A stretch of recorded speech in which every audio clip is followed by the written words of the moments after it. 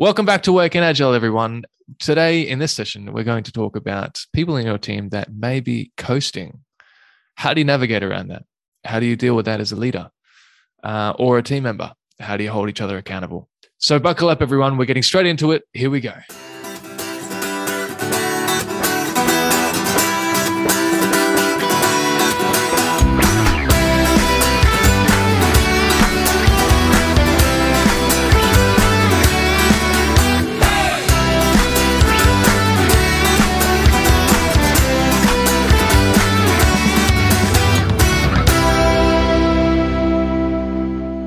Yeah, we're just getting started. I'm just doing it. Okay, you're not even going to say good morning or pretend to do that sort of stuff. Okay, cool. That's good. We'll fix it up in the intro. So just so can we define what that means? What is coasting? All right. So we don't want this is like a hard line, right? Because we don't want teams to be burnt out. And some POs, if they have that kind of authority to be in control of capacity, resourcing, and all that, or other leaders, whatever it may be, they want people to be working at 100%, even if it's doing something useless. Whereas we as agile professionals want effective things done quickly. So for us, resource utilization is not the first priority. It's probably the second. First is doing the right thing and then using your resources to do it. So when I see people with capacity, I think that's sometimes a good thing because sometimes they need to be available. You don't want, like we've said in previous episodes, you don't want a fireman being busy for the sake of being busy when we need him available to put out a fire if it happens. And also you can do your development and all that sort of stuff.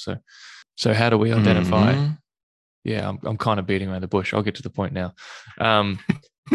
Okay. So I'm listening to you. Yeah. I'm listening. Well, you're also interrupting. So I am. I'm just trying to explain.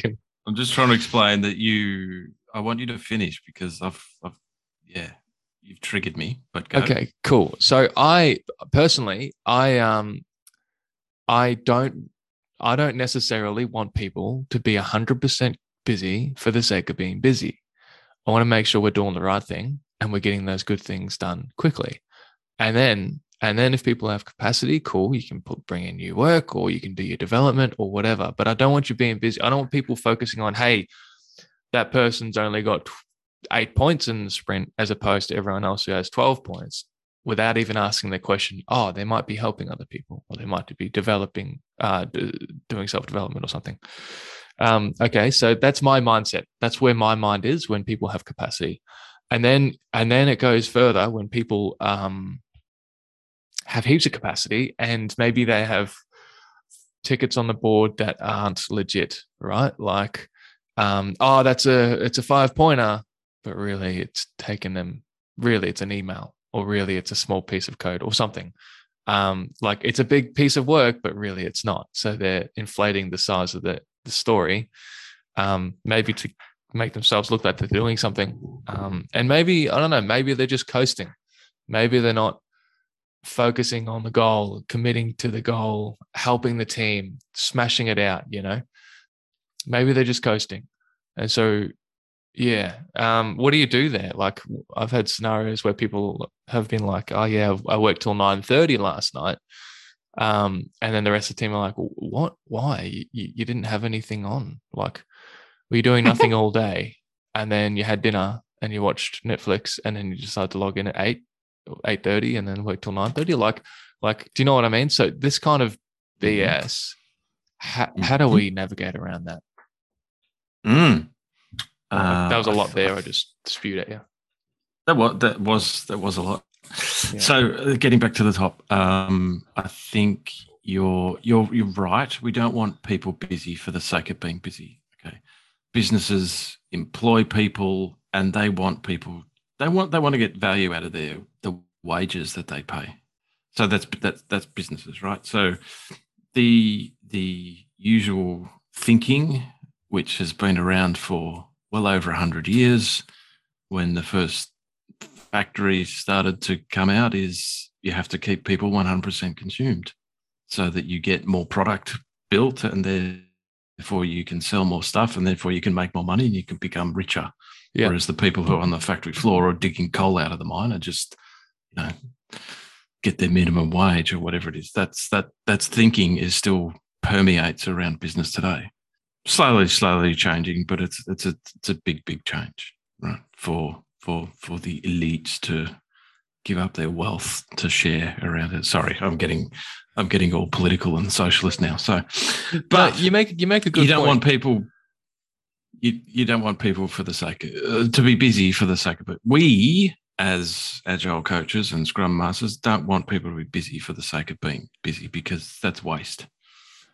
Yeah, and can I add to that? How many times? Sorry, go. Sorry. Let me interject real quickly. If you're paying people to dig coal 12 hours a day, you're going to get a certain amount of coal. You know that, right? Maybe they get exhausted and they dig less coal. Okay, fine. We can talk about taking breaks, but you know that you're paying someone for their time, whereas you're paying people in project teams for their time. That's not necessarily the same thing. They're not going to be delivering the same output just because they've worked the same amount of hours. Like, it's different. Sorry. You got like dependencies and stakeholders, and you got like all these other things that's going on. Of course. You can't just output. Of course. But don't you find it interesting that there's still an expectation that those people are 100% utilized all of the time? It's an industrialist mindset, right? It's an old school mindset. We spoke about this in 4-day weeks. People are only productive 3 hours a day. Like, yeah. But they still because profits. Because profits. They still want, and they still want to screw the average worker, pay them whatever they can get away with, and get the most out of them. That's why sweatshops still exist in parts of the world. Anyway,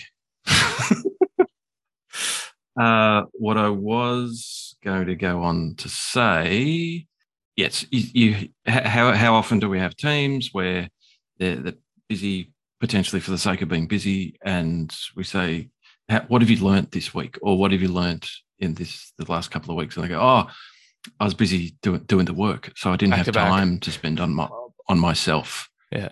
I didn't have time to spend on myself. I didn't have time to learn that new thing. I didn't have time to sit with the developer and write the test cases before they'd started their developing hand in hand with them to increase my knowledge of stuff. I didn't have time. We hear that all the time. But getting to the end, and probably the topic of what we want to talk about today is when you have a person that is coasting or perceived to be coasting in the team, it's bad for the team's health, because people know and that people notice. And to your question about, if they've got tickets on the board, it's the team's job to call it out. Like, yes. if they haven't already called it out in the estimation session as a team, no, that's not 5 points. Yeah, I disagree. What? So I think it's okay. Well, what happened in estimation? It's not the person created a ticket just so that they could bludge on the rest of the team. It really shows the importance of doing that backlog together. Yeah, like, even if you have segregation of duties and one person is the only person that does this piece of work, and so they size their own work, like, it's really important the teams across it so they can help with the estimation. And then as a scrum master, when you've got a decision to make about, okay, if that ticket does get through the gaps and it's on the board and people are talking about, do you call it out in front of the team and take the person to task in front of the team? Or do you take them aside and go, look, is that your task? Or is it do you ask the pertinent question of the team and let them figure it out? Are you asking theoretically, or are you asking me specifically? Because I have an answer. I'm just asking theoretically. So, okay. So please answer. I was only going to answer if it was specifically. So no, I'll answer. So yeah, like the team. All right. So the team should be the focus of everything authoritarian. The team should be the boss. The team should be the leader. The team should take charge. Easier said than done. We need the right environment. We need the right system. We need the right leaders. We need the right trust. We need the right coaching. We need so many things to make the team the boss, to be able to hold each other accountable. We look at the Scrum Guide, and it's the team holds each other accountable to the work, right? The team holds each other accountable to getting the goal done. So if we don't have a team that has that kind of trust, that kind of speak up culture, which, or a leadership group, yeah. Look, I've worked in lots of teams in the past few years, and I honestly haven't really seen a full team be able to challenge each other straight off the cuff, So what I've been doing as a Scrum Master is challenging those tickets. And we have work on the board for transparency, right? So transparency should be the storyteller. The transparency should be able to say, that's BS. And so I'm just reading the board. That's all I'm doing. I'm going, is this in progress? Yes. Okay. And it's been in progress for 2 weeks. What's changed? Oh, nothing. We're waiting for a stakeholder. We've been waiting for 2 weeks. Okay, so it's not in progress. It's blocked, yeah? Well, no, it's in progress. Well, okay. How? What's progressing? Do you know what I mean? I'm just reading the board. Yeah. And honestly, the truth comes out. The truth always comes out. So you just read the board and you go, okay, this story is an 8-pointer. And it's been here for 2 months. It's been carrying over, sprint over sprint over sprint. What's going on? You just ask the why behind the stories. And what happens, and this is where it gets a bit bloody, is sometimes people that are coasting, you tend to pick on those stories because those are the stories that don't have enough truth behind it. Do you know what I mean? Those are stories that don't have enough information behind it. So the people that are coasting, I think they get a bit upset. I think they can have an emotional reaction because you're just reading the board, and it just happens to be that these particular stories, you can kind of smell the BS on it. So that's how I'm holding the team accountable. Okay. Yeah. That's the question I'm posing then. So do you direct your questioning at the assigning of the ticket or at the team? And I think that's a judgment call you need to make. I think if you build up enough trust in the team, then some people will be able to take it, and others won't, and that you need to make that call. Agree. Some to get the best out of to get the best out of the team, because that's what you're there to do. You're there to help them, coach them to be a better team. Yeah. And sometimes directly challenging a person in the team, calling out the BS is the right way to do it. Yeah, and sometimes if I feel like I've been a bit unintentionally harsh, I will pick on someone who's quite diligent in their work. And do you know what I mean? I'll kind of keep it fair and not pick on the person, but the work. I'll just keep asking questions about the work to kind of show that I'm not picking on one person in particular. It's just I'm asking random questions about the work on the board. And you happen to be accountable for that piece of work. And so, Okay, so that's one way to deal with coasters then, is it? So we just talk about the work on the board and read the board. Is there another way that you deal with coasters, Adam? Usually I put my drink on them.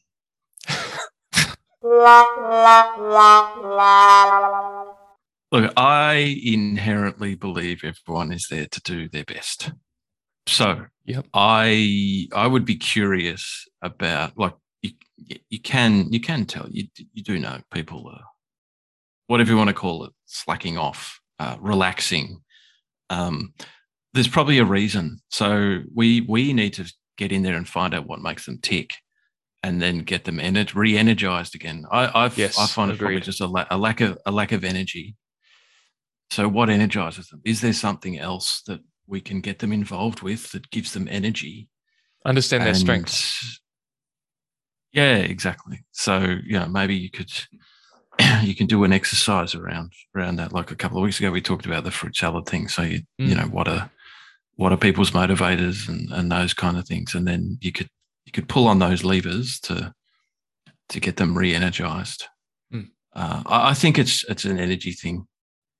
And really need to lean into that part of it. I don't think they come in on purpose to.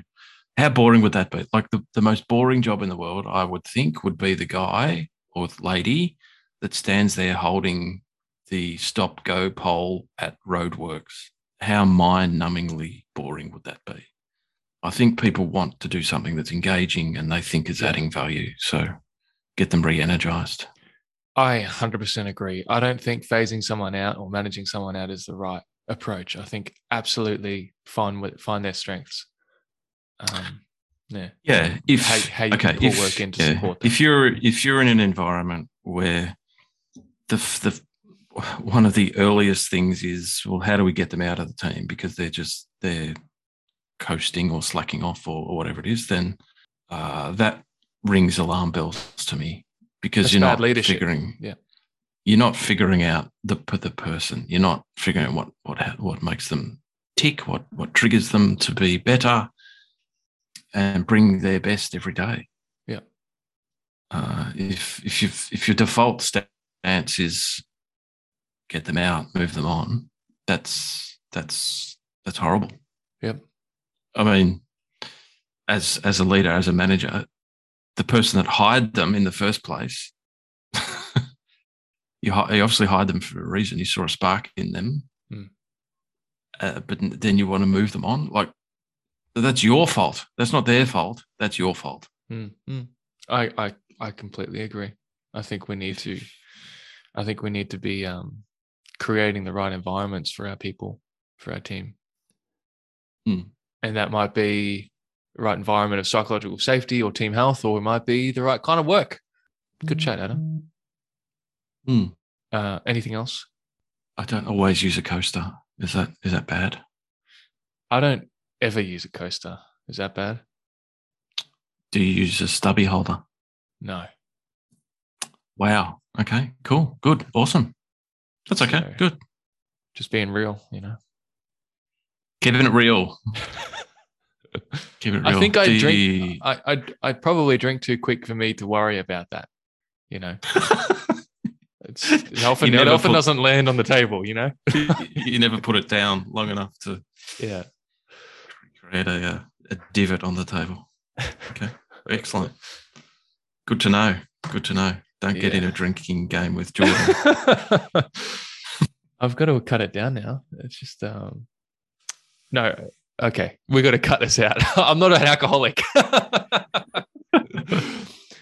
No, I'm not an alcoholic. Okay, all right. Here's the truth behind why I said that. Because power bills are going up, inflation's going up, bills are getting tighter, and my wife and I are like, oh, what can we sacrifice to budget and to save more? And here I am talking about energy consumption. Like, hey, babe, do you have to leave the lights on all the time? And she'd be like, yeah, do you have to buy a slab of beer on the weekend? Okay. All right. I'm going to stop drinking and then I'll have a go. So that was all probably too much information and inappropriate. And that's fine. Today is the 1st of July. You could do dry July. I've got a wedding on Friday, so maybe you can't. Yeah. Maybe I can't. Good chat. All right. Thanks everyone for listening, and sorry for that last bit. Catch you next time.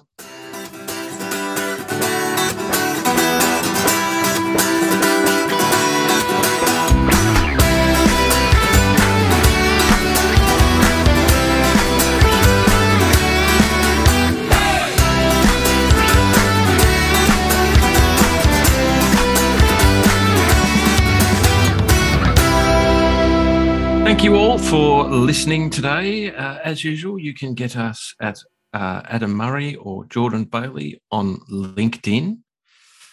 We would love to answer your questions or just give us a response to what you thought of that episode.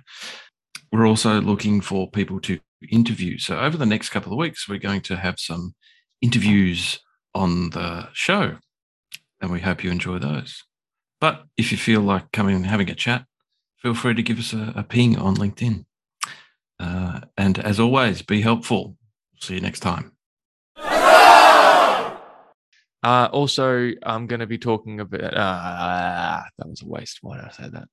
I just want to say I'm not an alcoholic. Welcome back to Wake and Agile. Welcome back to Wake and Agile, everyone. And stop laughing, you bastard. Got there. Excellent. There you go. You can have some bloopers.